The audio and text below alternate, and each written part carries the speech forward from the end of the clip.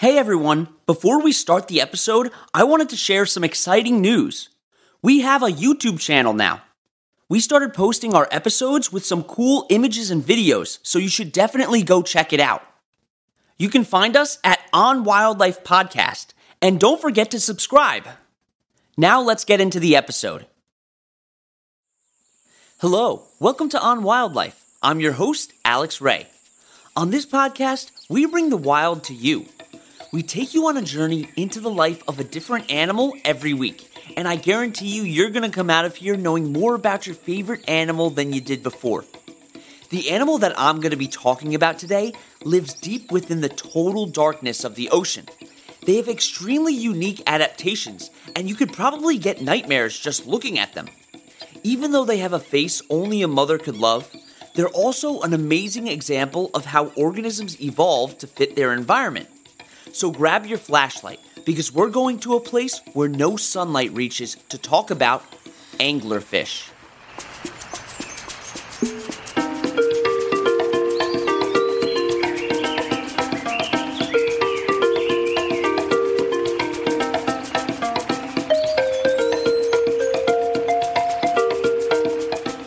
Anglerfish are named for their dorsal fin spine that they use to lure prey, making them look like they're fishing.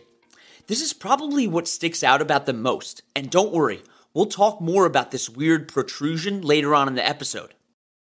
There are more than 200 species of anglerfish in 11 different taxonomic families, with the majority living deep within the Atlantic and Antarctic oceans. But anglerfish appear in oceans worldwide, with some species living away from the seafloor, which is called being pelagic, and some living close to the seafloor, which we would call benthic. The majority of anglerfish live about a mile below the surface, but there are some that live in tropical, shallow environments of less than 500 feet. Deep sea anglerfish can live up to 6,600 feet below the surface, living their entire lives in the complete absence of sunlight. And what they look like is also dependent on where in the ocean they're found. Their sizes range from the smallest being about 1 to 7 inches long to the largest, which is about 39 inches long. They can also range in color from gray to dark brown depending on the species. But color really isn't that important to many species because they live in areas with very little light. Deep sea species have really large heads, crescent-shaped mouths, and fang-like teeth to better help with catching prey. These adaptations are why the anglerfish is considered an ugly fish. Anglerfish are also considered bony fish because their skeletons are comprised mostly of bone tissue. And they have a pretty surprising lifespan, as they can live to be around 25 years old. All anglerfish, even those living in shallow waters, are carnivorous.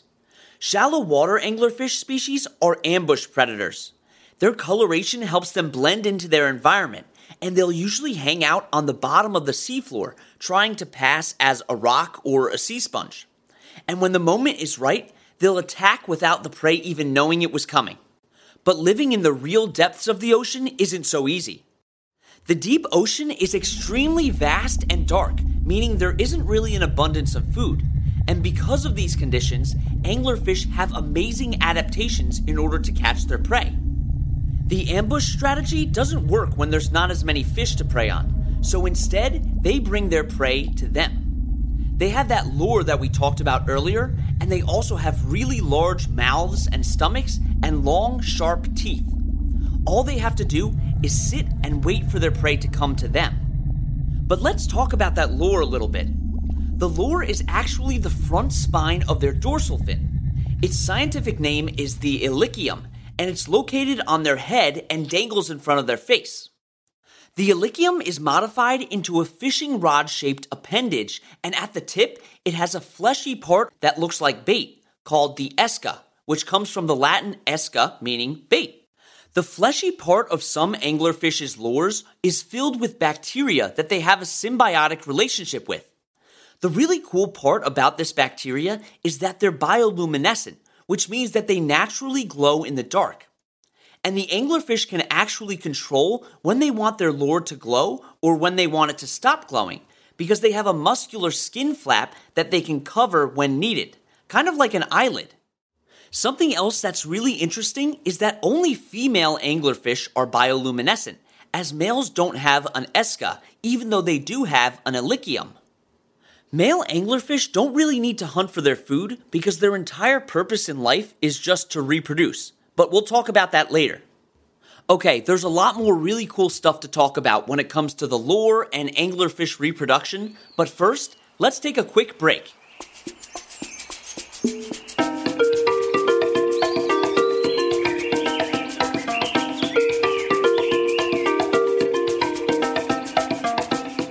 The science word that I want to talk about today is carrying capacity. Carrying capacity is the amount of individuals that can be supported in an ecosystem.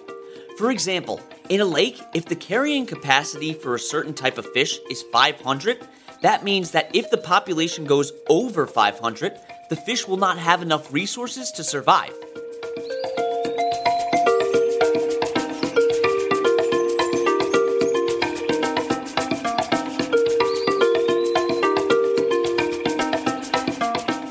Okay, welcome back. So let's keep talking about the lure that anglerfish use to catch their prey. What they'll do is they'll pulse the light by covering and uncovering it with their flap, kind of creating a flashing effect. They'll also move the lure back and forth in order to attract prey like pelagic crustaceans, small fish, squid, and other open ocean sea life. But why does this light attract these animals? Well, it has to do with the fact that they live in areas where it's pretty much completely dark. When there isn't any sunlight, animals need to produce their own type of light. So anglerfish aren't the only animals that bioluminesce. In fact, it's been estimated that 90% of deep ocean organisms produce some kind of light. So their prey could be thinking that they're getting a meal, but instead, they are the meal. And while they're mostly adapted for catching live prey, sometimes it doesn't always come. That's why anglerfish can be opportunistic feeders. They've been observed eating dead fish and other dead wildlife, and dead matter is one of the main things that keeps this ecosystem going. When marine life dies, it sinks down to the bottom of the ocean floor, which provides much needed food for deep-sea dwelling carnivores like the anglerfish. Some animals that might sink down to the bottom once they die are small squids, turtles, larger fish, or even birds. And besides food scarcity, anglerfish don't have too much to worry about because they don't have many natural predators. Humans are really the main animals that they have to look out for. And if you thought their feeding behavior was weird, wait until you hear about their reproduction. Because there are so many different species, anglerfish reproduction varies. But for the most part, anglerfish live solitary lives until they find a mate. Female anglerfish mature at around age 14, while males mature at around 6 years old, partially due to huge differences in their size. Anglerfish have what's called sexual dimorphism, which means that the sexes of the same species look different from each other. And there's a big difference between the male and the female. In one species, females can grow to be over 7 inches long, while the males are only 1 inch long.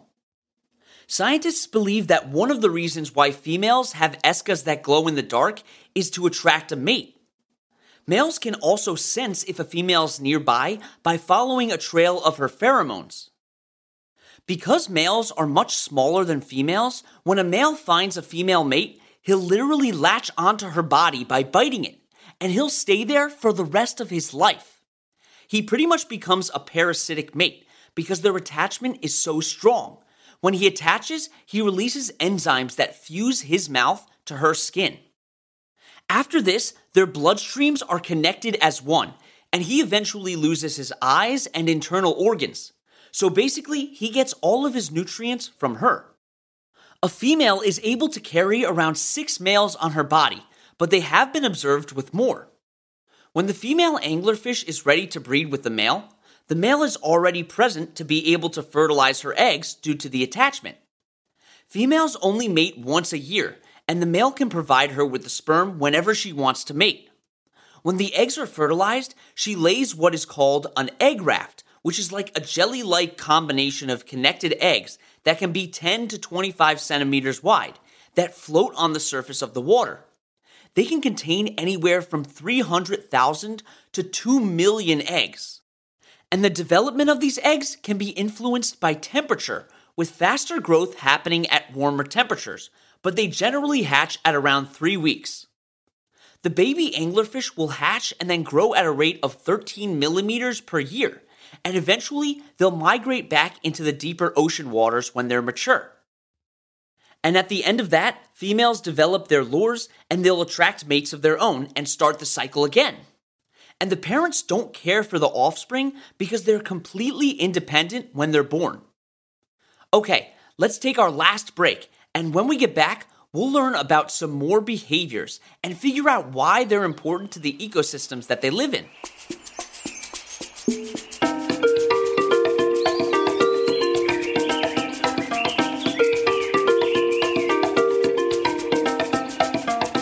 Let's see if you can answer this trivia question right.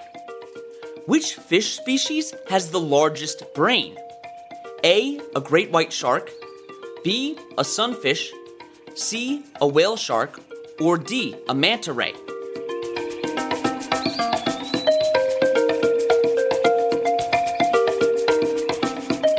The answer is D, a manta ray. A manta ray's brain can be up to 10 times bigger than a whale shark's.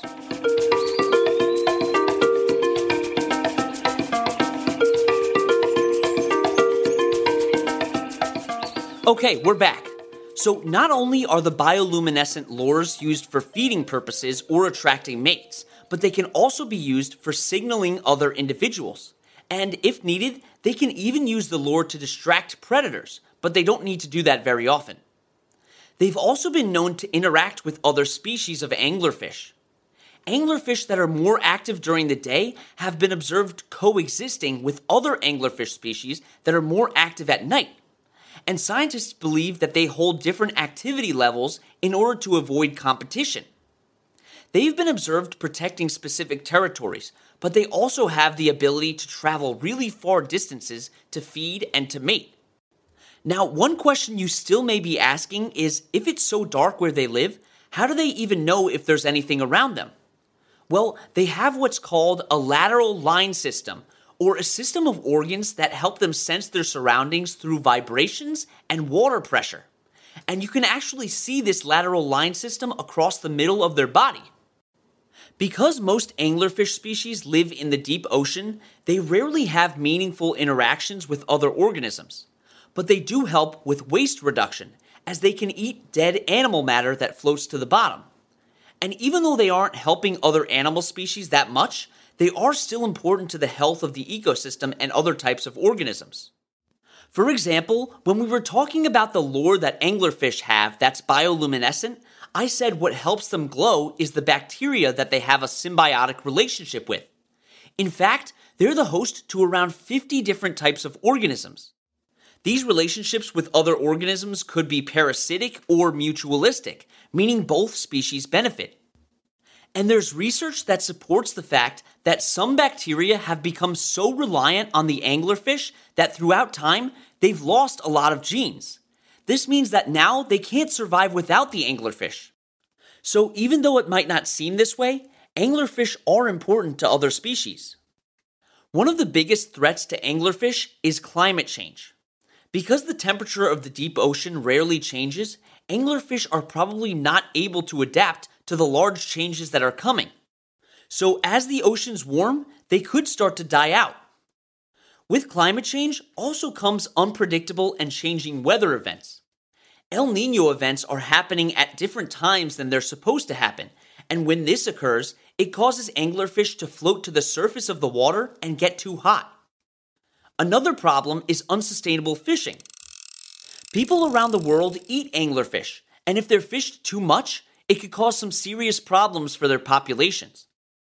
In order to help protect anglerfish and the environments that they live in, you should check out the Deep Sea Conservation Coalition, the Ocean Agency, and the Wildlife Conservation Society.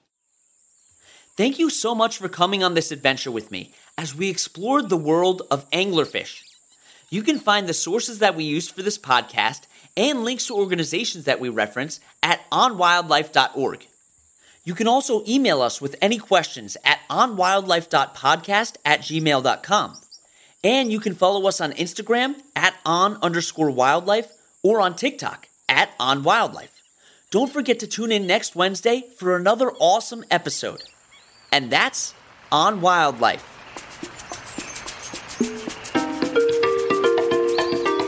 You've been listening to On Wildlife with Alex Ray. On Wildlife provides general educational information on various topics as a public service, which should not be construed as professional, financial, real estate, tax, or legal advice. These are our personal opinions only. Please refer to our full disclaimer policy on our website for full details.